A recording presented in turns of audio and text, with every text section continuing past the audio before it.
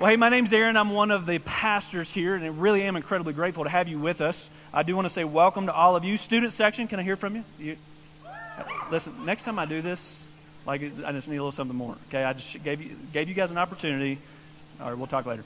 Hey, I do want to welcome all you guys in here. I also want to say welcome to those of you watching online today. We really are grateful that you're joining this conversation. But a special shout out to our guests today. We met several new people walking in here. Thanks for being here. Don't know how you heard about us, but thanks for accepting the invitation and coming and checking us out and being a part of this conversation today. Well, let me do this. I want to talk about the weather in Colorado really quick. Is that okay? Can we do this? I've lived in Colorado for about 2.5 years now. And I used to live in Arizona, also used to live in Kentucky. And so when I'm talking to family members and friends from back in those states, I do my best to try to explain to them the weather patterns here. And the best that I can come is it's bipolar. And so this past week, I saw a video that I think actually describes the weather patterns in Colorado really well. So I want you to watch this.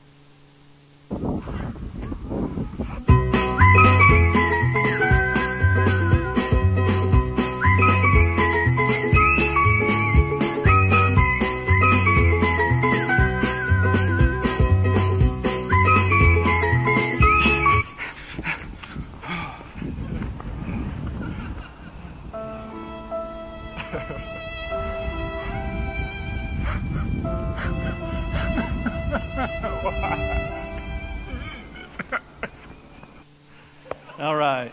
Can I get an amen? I mean, right? Yeah, okay.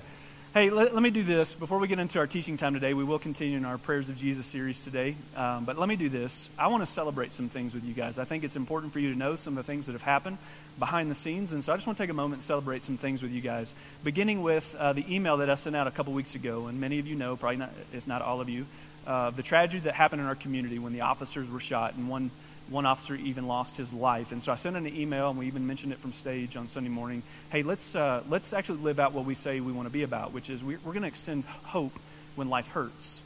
And so one of the small tangible ways we thought we could do that is by giving these families some gift cards to go out to restaurants once everybody started maybe to forget about what had happened, and they have a big pool of gift cards to choose from, get them out of the house. And so you guys partnered with us, and last week we took 66 gift cards to the families. And so I just want to say thank you. Yeah, we can applaud that. I think next time we could even do better. But one of the things that I want to celebrate, because I thought this was just kind of the coolest part of this story, was there was a gentleman, or is a gentleman, who is a part of Trace, who's serving in Afghanistan right now. And he sent me an email and said, hey, I want to participate. So from Afghanistan, he sent us 5 gift cards, shipped them to us so that he could be a part of this. So what was your excuse, right? You know, not trying to make you feel guilty, but can we just give it up for him? I mean, that is incredible, be a part of that. And then last week, something really neat happened. And again, I just want to share it with you. I think people are starting to pay attention to what's happening here, and it's really cool what God is doing, and we keep calling it an unrealistic story. And so last week we had a gal from one of the local Catholic churches in town come over here to learn from our children's director, Daisha Willingham. And if you don't know this, we have the best children's director in the world. And so I really do believe that. I don't know, for the parents in the room, if you look at her emails, but I promise you, she loves your kids and she wants your family to win. And so you should read the emails she sends out because she spends a lot of time on them, and she is very articulate and just has a passion for your kids learning more about who Jesus is. And so a gal from the Catholic Church came over here and said, I just want to learn from some of the things you're doing so I can take it back to our church and implement some of those things in our church so that they can learn more about Jesus too. So I thought that was really cool. And then last week, if you get our emails, if you don't, you can always go to guest services, fill out some information. That way you stay up to date on the emails we send out. But this last week I sent an email and said, hey, we got a big announcement for you guys this Sunday. And so I want to share that with you right now. About 3 months ago, we started to notice that we were going to run out of children's space here really quick based on the growth patterns that are happening here. And so I reached out to the owners of this building and said, hey, what would you guys be willing to do with the 4,500 square feet that's adjacent on the other side of the children's space that currently exists right now? And so they said, hey, we'll kind of talk about this. And just so you know, we have a great relationship with the owners here. We have a great relationship with our neighbors, the other tenants. If you were with us last summer, we did a huge service project on the back end of this building down where the paths are. We did a huge cleanup project. And so we just got a great relationship with them. And so 2 weeks ago, I get a phone call from the owners, and they said, hey, we want to give you that 4,500 extra square feet. That just doesn't happen. especially if you know anything about commercial real estate. And so we kind of ran the numbers, and if we were to have paid for that space as much as we're paying per square footage of the space we already have, it would have been an extra $4,000 to $5,000 more a month. And we cannot pay that unless I fired Corey. And so which we're never going to do because he's awesome. So I just want to take a moment. If like we're talking about prayer, can we just pray and thank the Lord together really quick? Can we do that? God, thank you for the unrealistic story that you continue to tell in and through this space. Father, you are creator of all things, and you know what's best for us. You know what's best for this church. And so just help us, show us what it looks like to be faithful with all the ways in which you're coming alongside of us to reveal your kingdom more. And so just all of us together say thank you. Everybody said, amen, amen. All right, guys, well, let's jump into our subject today. Here's how I want to begin. For as long as I can remember, prayer has come easy to me. Ever since I was a little kid, I just always prayed, always talked with God, and even up and through my teenage and what I call heathen years, when I was making really bad mistakes, really stupid decisions, I would pray. And I remember going to bed at night sometimes drunk out of my mind, and I would lay down and I would say, God, whatever it takes, will you get me to where you want me to be? And unfortunately for me, that took my second visit to jail with my second DUI before I finally opened up my eyes. But prayer was just something that came natural to me. Now, the longer I've been in ministry and the more conversations that I have, I've learned that that's not the case for everybody. There's many of you in here that may identify with this, where you've been in church your whole life, but for whatever reason, prayer is just not one of those things that you can get your arms around. You can't really process, like, how does this look? Like, I believe in God. It's not a lack of belief. I just don't know how I can talk with him, or I don't know what that's supposed to look like and how that's supposed to work. And so that's been a struggle. Now, you add to that all of the confusion that comes with different churches' teachings, different denominations, and what they may have said about what prayer is or isn't. And then you bring that to the table. And now we have a subject that really should be a lot more simple than we make it. And now it's a subject of confusion and at times even contention.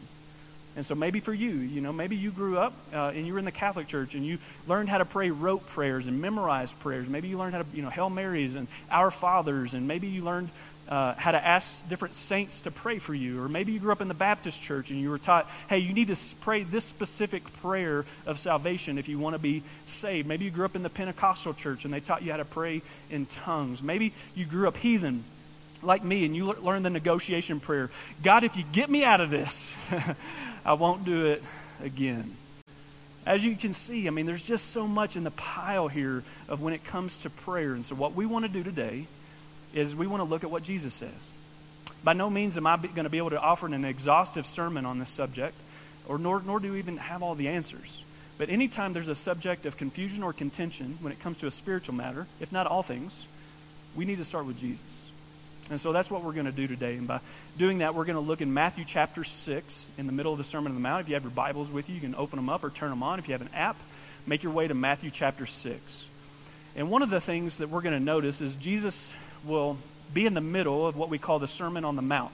Now, if you want to read this sermon, I would encourage you to do it if you've never read it before. For those of you that maybe are new to the Bible, I would encourage you to read Matthew 5 through Matthew 7. And this is known as the Sermon on the Mount, where Jesus unfolds some of the most practical teachings on the Christian faith possible, where it's like, if you want to learn what it looks like to follow Jesus, read the Sermon on the Mount.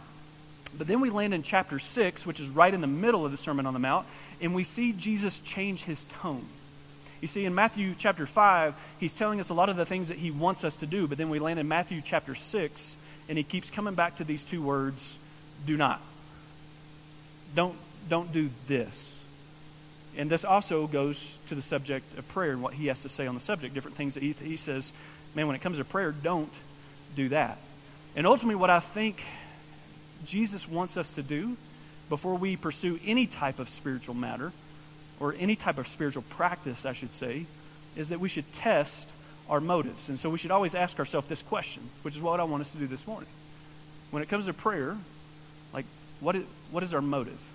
And then the one thing that we're going to come back to today several times is this statement right here. God doesn't care as much about what you say as he does the sincerity in which you say it. Now, I want to be clear, that's very intentional here, as much, because I do think God cares about what we say. I just don't think he cares as much about what you say as he does the sincerity in which you say it. And so we want to look at this together this morning. So again, if you have your Bibles with you, we're going to pick up in Matthew chapter 6, beginning in verse 5. Here's what Jesus says. And when you pray. So automatically it's insinuated that this is going to be something that should be a part of our faith journey. Prayer should be a natural part of what's taking place. So when, not if, but when you pray, do not be like the hypocrites, for they love to pray standing in the synagogues and on the street corners to be seen by others. Truly, I tell you, they have received their reward in full. Now, I want you to pay attention to that word. It's going to come up a few times this morning, and we'll come back to it towards the end of our teaching, but reward. So there must be some type of reward that comes with prayer. And Jesus says, listen, if you want to pray for recognition, if you want to pray and make a spectacle out of it, if you want to pray as if it's a performance, you'll get your reward. People will look at you, and they'll say, man, look how spiritual he is or she is. Maybe you grew up in some of these environments. I've been in prayer circles like this. Probably been guilty of it myself a few times, where we try to make a spectacle out of prayer, wanting recognition for how spiritual we are. Now remember, Jesus is in a context here where he's been observing a lot of the religious leaders of the day, what we would call spiritual superstars. And he's noticing, man, these prayers that I'm observing aren't not so much about God as they are about recognition to themselves, about drawing attention to themselves. And Jesus is saying, when it comes to prayer, don't do that. Because it's not about drawing attention to yourself. It's about drawing attention from you to God. Let's pick up in verse 6. But when you pray, so he says it again, but when, not if, but when you pray, go into your room, close the door, and pray to your Father who is unseen. Then your Father who sees what is done in secret will, what? Reward you. There's that word again. We'll come back to that. So what is God saying here? Or what's Jesus saying here? He says when you pray in secret to an unseen God, he sees you. Another way to say that is when you pray with a pure motive, not to be recognized, God recognizes you. There's something about the pure motive that brings power into the prayer. And so as we approach this, as we should with every subject of spiritual significance, we need to test our motives, because it's not about others seeing and observing what we're doing or what we're saying. It's about allowing God to see us in a sincere moment of wanting to speak with him. And when you do that in secret, God sees you. Now, does this mean, we got to be careful here, because this is where we have a tendency to legalize this or over-spiritualize this. Does this mean we should never pray with other people? Well, we've already broken that rule, haven't we, if that was the case? No, not at all. But what Jesus is saying is, like, listen, sometimes it's hard to not worry too much about what other people are thinking when you're praying. Have you been there? You're praying, it's like, man, does this sound stupid? Like, do I even sound like I'm talking to God right now? And so I think Jesus is saying, listen, sometimes it's good just to get alone, get away. It doesn't have to be in a room. Don't over-spiritualize this. It can be in your car. It can be in a barn. It can be out in nature, just by yourself, because something happens in secret when you're not worried about what other people are thinking. Power begins to come into that equation with us. And so get away and stop worrying about what other people are thinking about when you're saying, and just spend some time with God. There's something significant about that and to be taken away from. And again, don't over-spiritualize it, because of course he wants us to pray with each other too. We see that in other parts of Scripture. Pick up in verse 7. So when you pray, says it again, third time, when you pray, do not keep on babbling like pagans, for they think they will be heard because of their many words. Let's have a moment of confession here. About 15 years ago, I started getting really on fire in my faith, and for the first time really taking ownership of my faith in Jesus. And I wanted more. I wanted as much as God had to offer, and really at that point made a transformation, I should say, in my life and the way that I was living. And I remember putting myself in a lot of spiritual environments, and because of those spiritual environments, I found myself in a lot of prayer circles. And so I remember just, praying with people that I really looked up to and I thought were, so much further along in their faith than I was, and wanted to learn from them. And I'd be praying with these people, and I'd kind of be taking mental notes of things they would say. And I remember the first time this one guy said, "And God, we pray a hedge of protection." I'm like, man, that sounds good. I got to write that down. Here, make sure next time I pray, hedge of protection. All right, God, and we pray for Jehovah Jireh, that you would provide. I'm like, oh yeah, use other names of God. That's good. That sounds really good. Spirit. And I don't know, maybe you've done this, but I did that. And here's where I want to be careful. I'm not saying you shouldn't say those things, but what's your motive? I'm not saying you shouldn't use all the names of God, because if that helps you to connect with God, absolutely. I'm not saying you shouldn't say, pray a hedge of protection around you, but what's your motive? Are you wanting others to think that you sound smart? Maybe you're more spiritual than you are? Or are you really just trying to connect with the unseen God so he can see you? Test our motives. And again, careful not to be judgmental here, but here we're kind of watching Jesus bash the religious leaders of the day. And if I can just be transparent with you, just forgive me about what I'm about to say. Sometimes I'm watching TV and I'll see kind of these TV evangelists, and I notice that, it's like, are they performing? God, we want you to come into this space, and God was Jehovah, the Elohim, and God is with us. And I love how Michael Jr. says this. He goes, the preacher I grew up with always sounded like he needed to spit, and I gotta get it. And it's like, that's the best way I gotta explain it. So now listen to me. If they're sincere, then shame on me. Shame on me. I just wonder if they are. Because what God's not doing is he's not up there saying, holy cow, listen to those words. I'm taking note. This guy knows what he's talking about. Because instead, I think God's up there saying, I'm not impressed. I'm not impressed. Sometimes maybe there's certain settings that help you to pray. Maybe you like lighting a candle or burning some incense or whatever. And if that helps you connect with God, then do it. But I promise you, God's not saying, Jesus, get over here. They got incense down here, man. This is a good one.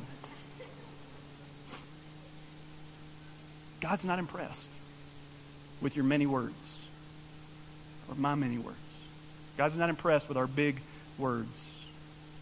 He's impressed with your heart and your sincerity and your motive. I want to make sure we take that away today. Let's pick up in verse 8. He says, do not be like them. Who's them? It's the pagans who are babbling on. Do not be like them. Don't do that. For your Father knows what you need even before you ask him. So let's ask a real question this morning. Then why in the world do we need to pray? If God already knows what I need, and I believe that, I believe God's completely sovereign, I believe he's all-knowing. He knows exactly what you're going to say before you even ask it. Why? Man, if I can't move God in my direction for the things that I'm wanting and hoping for, then why even pray? The best way that I know how to explain this, and it's not going to give you complete clarity on the subject, is I call these divine dichotomies. And there's a few of these in the scriptures. And the way that I would explain what a divine dichotomy is this. It's two apparently, key word, don't miss that, two apparently contradictory truths of God existing simultaneously in the same space. Now, why do I say prayer is a divine dichotomy? Because here it sounds as if Jesus is telling us, God already knows what you need, so don't worry about using a bunch of words to convince him. But in other places in Scripture, we see things like the persistent widow. It's a parable in Luke chapter 18, verse 1 through 8. You can go back to that later if you want to read it, where we see this widow come back to the judge over and over and over again until she convinces him to do what she wants. And then we see James chapter 4, where James says, you have not because you ask not, or you're asking with the wrong motives. And then in 1 Peter 3:7, we see that how we treat our wives, husbands, listen up, how we treat our wives could hinder our prayer lives, meaning there's a way for our prayers to be more effective. So how can God already know what we need, but something about our prayer lives actually move God to do certain things? I call it a divine dichotomy. And I'm okay to tell you, I don't completely get it. I would put predestination and the elect or free choice in the same subject. I believe the two coexist together, and they're a divine dichotomy. And as soon as we think we're supposed to have it all figured out, or let me say this differently. If you ever talk to somebody in my position who acts like they have it all figured out, I wouldn't listen to them.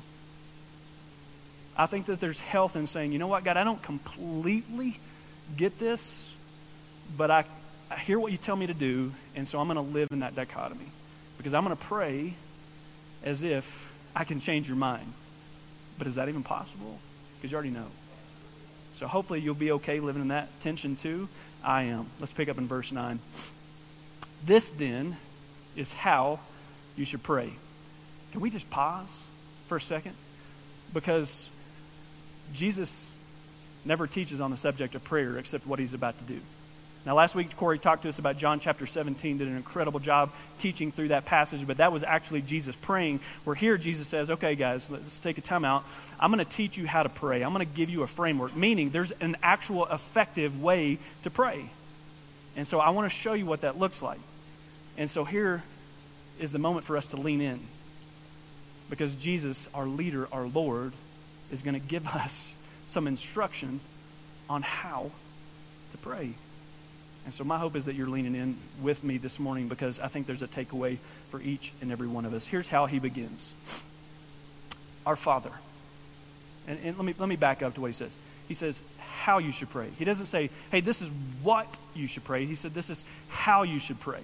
Now, does that mean we shouldn't say this prayer? Many of us grew up, saying the prayer. If you played in any kind of athletics, a lot of times you would say the Lord's Prayer. If you mean what you're saying, there's nothing wrong with a memorized prayer. So all my Catholic friends in here, it's like there's no intent on mine to bash, rote, or memorize prayers. But if you're not thinking through what you're actually saying, I'm not sure that prayer is very effective. And so as long as you know what you're saying and you mean what you're saying, yes, it's okay to have a memorized prayer. But here's what he says, because again, he doesn't say this is what you should say, this is how, or this is what you should pray, this is how you should pray. It's a framework to work from. So let's look and see what some of these themes are. Here's how we begin. Our Father in heaven, hallowed be your name.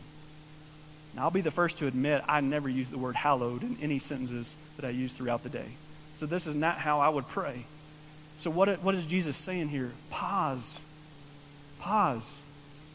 and remember who you're talking to. I've been guilty at times, especially in the past, where I would begin a lot of prayers in my life where it's like, dear Heavenly Father, thank you so much, and just boom, boom, boom, boom, boom, boom. And I'm learning not to do that. Pause. Father in heaven, you are creator, you know all things, and for whatever reason, you still listen to me right now. Pause. Remember who God is. Let's begin there.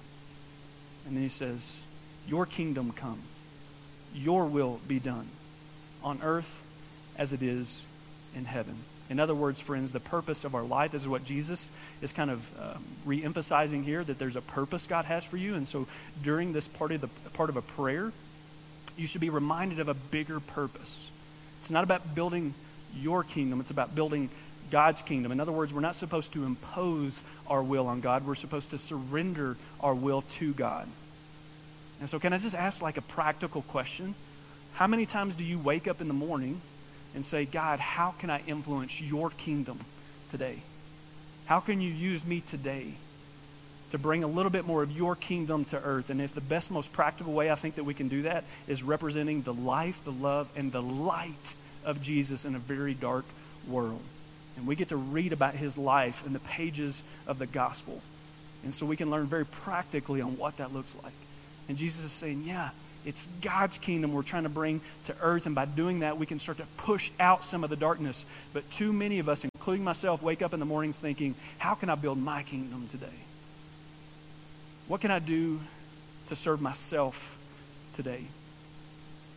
And Jesus says, listen, pause, remember who you're talking to, and then remember your purpose. This is about God's kingdom, not your own. Tim Keller made a statement that really stuck with me, and I hate it, but I'm going to share it with you. He says, are you okay if God says no in your prayer life? Because he may have something better, but for you, it might be worse. Tim, why'd you have to say that, man? I mean, I don't know if you know who Tim Keller is, a very well-known, popular author. He's pastors a church in New York. Many pastors, including myself, look up to him. He's a pastor of pastors. And I read that statement, I'm like, it's so true. It's so true. It doesn't mean God wants bad things to happen to you. And I don't know if that's discouraging. You can go home today and tweet that. Yeah, the pastor said if I pray, God will say no, and then my life will be worse. It's great. Great takeaway at church today. Just understand, guys, this is not about our kingdom. It's about his. And sometimes in order for his kingdom to come to earth, our kingdom may have to diminish a little bit. Can that be painful at times? Sure. But what's our purpose? Is it our kingdom or is it his? Jesus says it's his. Verse 11. Give us today our daily bread. There's a lot I can say on this subject. I want to spend some time here. Later down in Matthew chapter 6, Jesus talks about not worrying. And he reemphasizes this idea of like, give us today. Just focus on today. He said, don't worry about tomorrow. Today's got enough trouble of its own. Just be faithful today. Seek first the kingdom of God. And then everything else will kind of fall into place. And so we kind of see Jesus saying that a little bit here. And he's reminding us that, yes, it's okay to ask for things. But what he's encouraging us to ask for are things that we need. God, just give us today. I'm not going to look too far into the future. Just give us today our daily bread. Give us what we need. For those of you in here that have some friends that maybe aren't believers, maybe you're in here today and you're not a believer and you're asking a question. Incredibly grateful that you're here and you're a part of this conversation today. But for some people, they really take issue with a loving God because there's so much suffering around the world. How could there be a loving God when there's so many kids dying of starvation, simple things that aren't being provided for them? Give us today our daily bread. Let me ask you a question. If God gives us 2 loaves of bread and a kid in Guatemala doesn't receive any, is it a matter of God providing or is it a matter of distribution? Let's think about it. Every single person in this room, I can almost say this with certainty because you're an American and because you're here, if you look at the statistics of around the world of global incomes, you are in the top 5% of the richest people in the entire world. Now, you may think, oh, man, Aaron, you don't know my current situation. I can still almost guarantee you, you're in the top 5% of the richest people in the world.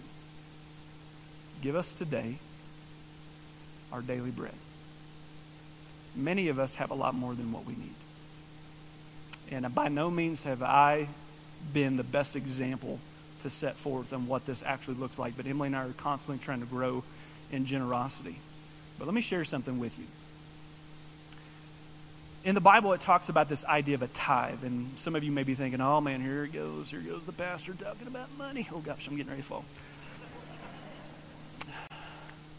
Just stick with me, okay? The Bible talks about this idea of a tithe, which means 10%. That's what the tithe means. It literally means 10%. It says, hey, bring a tithe to the church. Bring a tithe to the storehouse. Bring a tithe so that others' needs can be taken care of. Bring 10%. Now, everything you have already belongs to God. So God's just saying, bring 10% of what I've given you back to me because it's going to help you not to hold on to monetary things too tightly because you're going to want to worship money sometimes in place of me. And so a big part of that is getting rid of it, handing it over. But a survey was done, and if every proclaiming Christian were to tithe 10%, every proclaiming Christian were to tithe 10%, world hunger could be conquered in 90 days. It's not a matter of whether or not God's plan would work. It's a matter of us distributing what he's given us in abundance. I still need to be taught this. And so I don't know if that means you need to wrestle with the Lord on whether you want to start giving here or some other kind of kingdom endeavor. But just know when your friends argue about not believing in a living God because they don't see him providing, that's on us. That's on us. Let's pick up in verse 12. And forgive us our debts as we also have forgiven our debtors.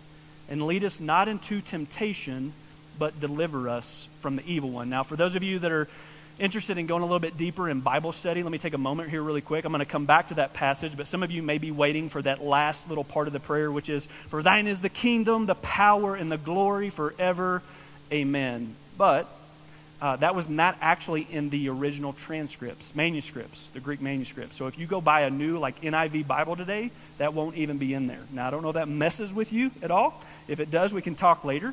But for our purposes today, we're not going to look at that because it wasn't in the original manuscripts. Typically, if something it wasn't in the original manuscripts, I still look at it, but I treat it with kids' gloves. And so for today, we're just going to leave that part out. And so Jesus is actually ending his prayer on this statement. And forgive us our debts, reminding us of the importance of forgiveness. As we have also forgiven our debtors, to go hand in hand. And lead us not into temptation, but deliver us from the evil one. 2 years ago, Gallup did a poll asking if people still believed in God and the devil. 89% of America said that they still believe in God. 60% said they believe in an evil being, or Satan, or the devil, whatever you want to call him. Why is that significant? Don't miss this statement, please. When we don't realize that we need to be protected from evil, it's a lot easier to be enticed by it. Can you let that sink in? Let me share it one more time. When we don't realize that we need to be protected from evil, it's a lot easier to be enticed by it. Friends, we have an enemy.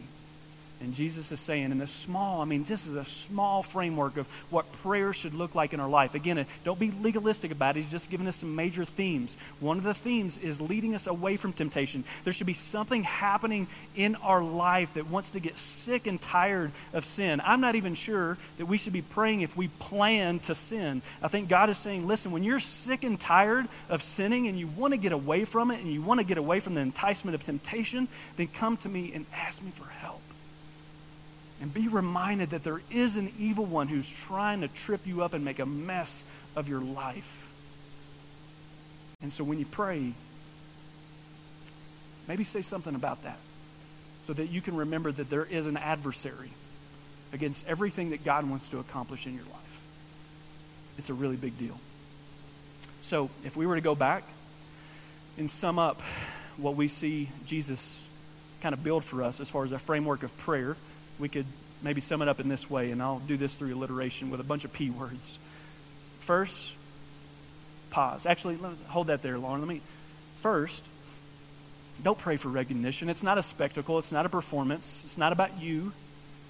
It's not even necessarily about God moving in your direction as much as it is about you moving in God's direction. And so don't make this about you. And don't make this about receiving recognition that you're some spiritual superstar because you know a lot of big words.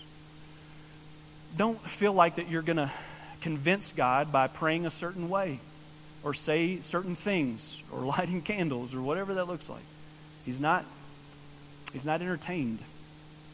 He's not impressed by our many words. He's impressed by our heart and our pure motives. So then when we actually get to the Lord's Prayer, pause. Just pause. Aren't our lives chaotic enough? Just pause and remember who you're talking to. Acknowledge who you're talking to. Next one would be a purpose. Remember the purpose that God has given you. The purpose to build His kingdom and not just to live your life building your own kingdom.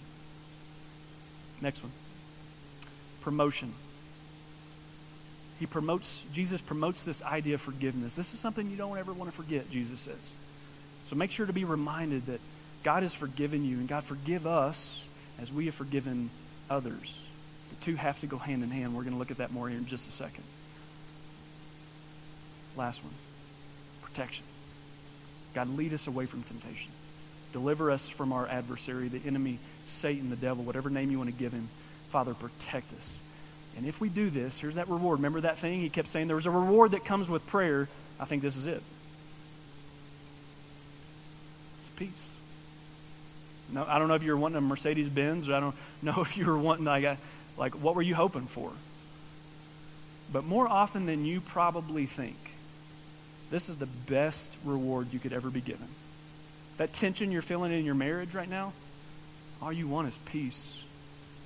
That tension you're feeling in parenting that one child, maybe a wayward child, there's a lot of contention there or whatever, all you're really looking for is peace. That mental illness that you're battling, that addiction that you're battling, all you're really looking for is peace. And so when it comes to the best reward God could give you, guys, this is it. Peace. Anybody need some peace in their life? Jesus says, listen, if you'll kind of follow this framework, you don't have to be legalistic about it, don't over-spiritualize it, but if you'll follow this framework, remember these themes within your prayer life, and you can make them sound however they come out of your mouth, you'll receive peace. Now, here's what I want to do to close our time together. I'm going to make somewhat of a hard transition here. And I want to look at the very next passage that Jesus talks about. Now, if you've been in church for a long time, you've likely heard this passage. But what we've done that's probably been a disadvantage to the church in biblical teaching is that sometimes we separate these two. And so we'll talk about this next passage that I'm getting ready to explain. without associating it with the Lord's Prayer. And they're completely tied together, because what happens is Jesus gives the framework of the Lord's Prayer, and then he says, okay, so you got the framework, but hold on, because I want to come back to one of the things that I just told you. And this is what he comes back to, verse 14. For if you forgive, the subject of forgiveness, that's what he's coming back to. For if you forgive other people when they sin against you, your heavenly Father will also forgive you. But if you do not forgive others their sins, your Father will not forgive your sins. Jesus, why did you have to say that? I struggle with this. That's a tough one. If you've had a lot of awful things happen in your life, you get it. This is a tough one. But God's up there, and Jesus is reminding us, you did not deserve my forgiveness. Grace means the unmerited favor of God. That's what I gave you. You didn't do anything. There's no merit on your own to receive it, but I gave it to you. If you put your faith in my son Jesus and what he did for you on the cross, you receive my forgiveness, but it goes hand in hand with you forgiving others. So here's what I want to do to close our time today. Is there somebody that you need to forgive? More importantly, have you received the forgiveness of Jesus? If you're in here today and you've never put your faith in Christ, that is always your next step. We believe everything begins with him, and one day it will end with him. And so you don't have to do anything to earn that forgiveness. All you have to do is put your faith in Jesus and what he accomplished for you on the cross by dying for your sins, and you receive the unmerited favor of God. It's called his grace, and you will be forgiven. If you've never done that, I'd love for you to fill out a prayer card today. Let us know you want to make that step. Come find me or Corey. Man, we would be so honored to talk to you about that step. But for the rest of us who've made that decision, Corey's getting ready to come up here and lead us through a response time. And when he does, I just want you to process through that. Maybe everything that's been said this morning. Maybe there's a specific action step that you feel you need to make in your own prayer life. And so I encourage you to do that. But don't leave here without wrestling with God about this subject of forgiveness, because it's the only subject Jesus points back to in this framework of prayer. So here's what I want to do. I want to pray, and I want to do my best to pray with sincerity and pure motives right now on what Jesus just taught us. And I want to encourage you to find your own words, but maybe to continue to use this framework. And so I'm going to pray for us, and Corey's going to come up and lead us through a time of response.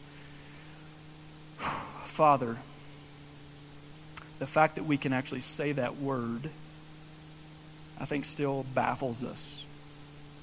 You are Father. You are creator of all things. You are omniscient, omnipresent. Father, you know exactly what we need before we even ask it. It's crazy. But yet you still tell us to pray. And that somehow, some way, our prayers kind of move things. Continue to teach us what it looks like to pray. Help us all to see an action step. Father, continue to remind us that this is not about building our kingdom. All of us need to be taught this. So we're all so caught up in our own lives. So God, would you move us out of that and help us to continue to put our eyes back on you? And if we will simply just reflect your Son, we can remove some of the darkness in this world. Father, continue to teach us on forgiveness. And I know that's all of us probably have wrestled with this at times if we're not currently wrestling with it. And just continue to show us that we have an adversary that wants to mess up our life, and so we need deliverance from him. We need your strength to overcome temptation. And so, God, we invite you into this moment to help us to see what is our next step.